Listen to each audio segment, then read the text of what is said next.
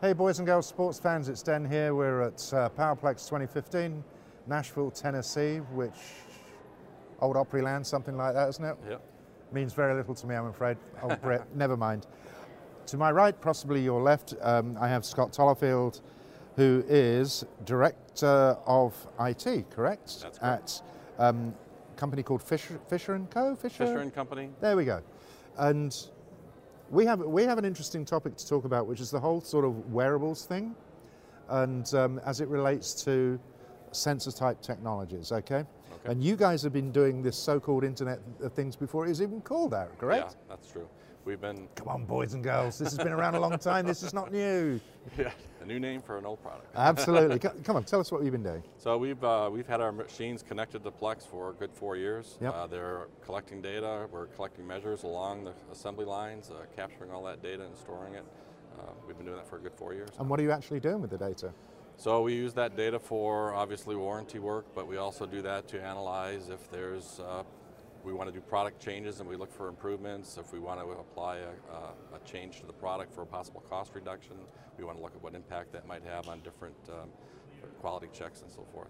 Okay, how does the sensor area impact things like quality? What is it? What are you talking? Track and trace, that kind of thing? So we're measuring torques, placements, noise of all the parts. And Yeah. Okay, fair enough. And most recently, though, you've moved into this so-called sexy area, otherwise known as Google Glass, right? Google Glass, yes. Come on, tell us about that. Yeah, so we have... Everybody thinks this is fun, right? So. Yeah, it's definitely a popular topic. We started with two pretty simple use cases. We have a supervisor view and a material handler. Okay. And So what does a supervisor do with Google Glass? So, is he keeping his eyes on all the fellows there? No, not at all. It's actually kind of an additional feature for them. Plex has married that with the beacon technology, so the Google Glass is actually aware of where the supervisor is on the shop floor. Okay. So the Google Glass will automatically present that supervisor production efficiency information about the work center they're nearest. It's all color coded, so they're really just paying attention to the colors initially. Okay. You can see a red, they dig deeper as what's going on. Are they also provided with tasks that come across as well, or is it more an alerting system? Currently, it's more of an alerting system for the supervisors. Okay. What about the guys on the floor? What are they doing with this stuff? So our material handlers, they're actually doing all our material moves. We used to use the old brick on a stick scan guns, which had, obviously you got to keep track of where they're at, keep them on your hands. We have material handlers now that are hands-free. The Google Glass is paired with a ring scanner, so he's able to do all of his tasks, never have to set down his device, and it's a very quick task to scan that barcode as he moves material or loads it to the work center. I remember seeing an early demonstration of something like this and being shown the difference between the way glass operates and the way barcodes operate.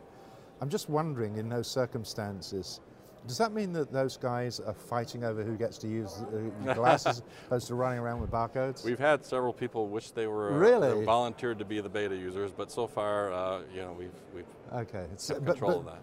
But really, what we're saying here is that this has been pretty well accepted, hasn't it, among the? It's been very well accepted. Okay. Our first users are. If we're doing an upgrade or a test with them and they are not able to use them for a day, they're disappointed and they're looking for us to get them back to them. Okay. Obviously, in the workforce, you have people of different generations and so forth. Is there any real difference in acceptance between the younger and the older people? The old grey hairs like me? And like me. That was actually a concern of ours. Would the people feel intimidated or called out because they had something different on their face or that visible? But actually, the younger generation put it on and never looked back, never even thought about it. And actually, we haven't seen any others ridicule or consider, treat them differently because they have those on. So it's really been accepted much better than we expected. Okay. From my standpoint, one of my concerns is always as it relates to Google about, their real commitment to the enterprise, because we've seen them drop so many otherwise perfectly reasonable technologies in the past. And we can't avoid the fact that this is Google in that sense. So does that represent a concern to you, or do you think that Plex has in some way managed to kind of ring fence you against any changes that may occur there? Yeah, so I think Plex has done a good job of making the solution kind of device agnostic. Now, right. To Google Glass is obviously the current product on the market that they started with, but the way they've set it up and paired it with other technologies, I think that's a little more device agnostic, so that kind of limits my concern of what Google may or may not do in the future. So if the technology press all of a sudden go mad because this is disappearing, you're going to sit there and shrug. It doesn't matter because Plex are going to keep me squared away, right? Yeah, that's correct. Just moving on from this, you're obviously committed to wearables because of the efficiencies that they give you. What other kinds of things are you thinking about at this time that would be of interest? For wearables? Yeah. So, you know, the watch that they just demonstrated looked fairly interesting. I guess some other things that we're looking at are different types of scanners. We were looking at electronic barcode labels, actually. Mm-hmm. So the barcode label is live on the container at all times. We always know what's in there and what's in the system. It's not a check. Mm-hmm. So as material gets relieved, that container will continually update and people will know what's there. Okay. What would you advise others to be thinking about if they're looking at this whole area? Because, I mean, it's very, very new in some senses.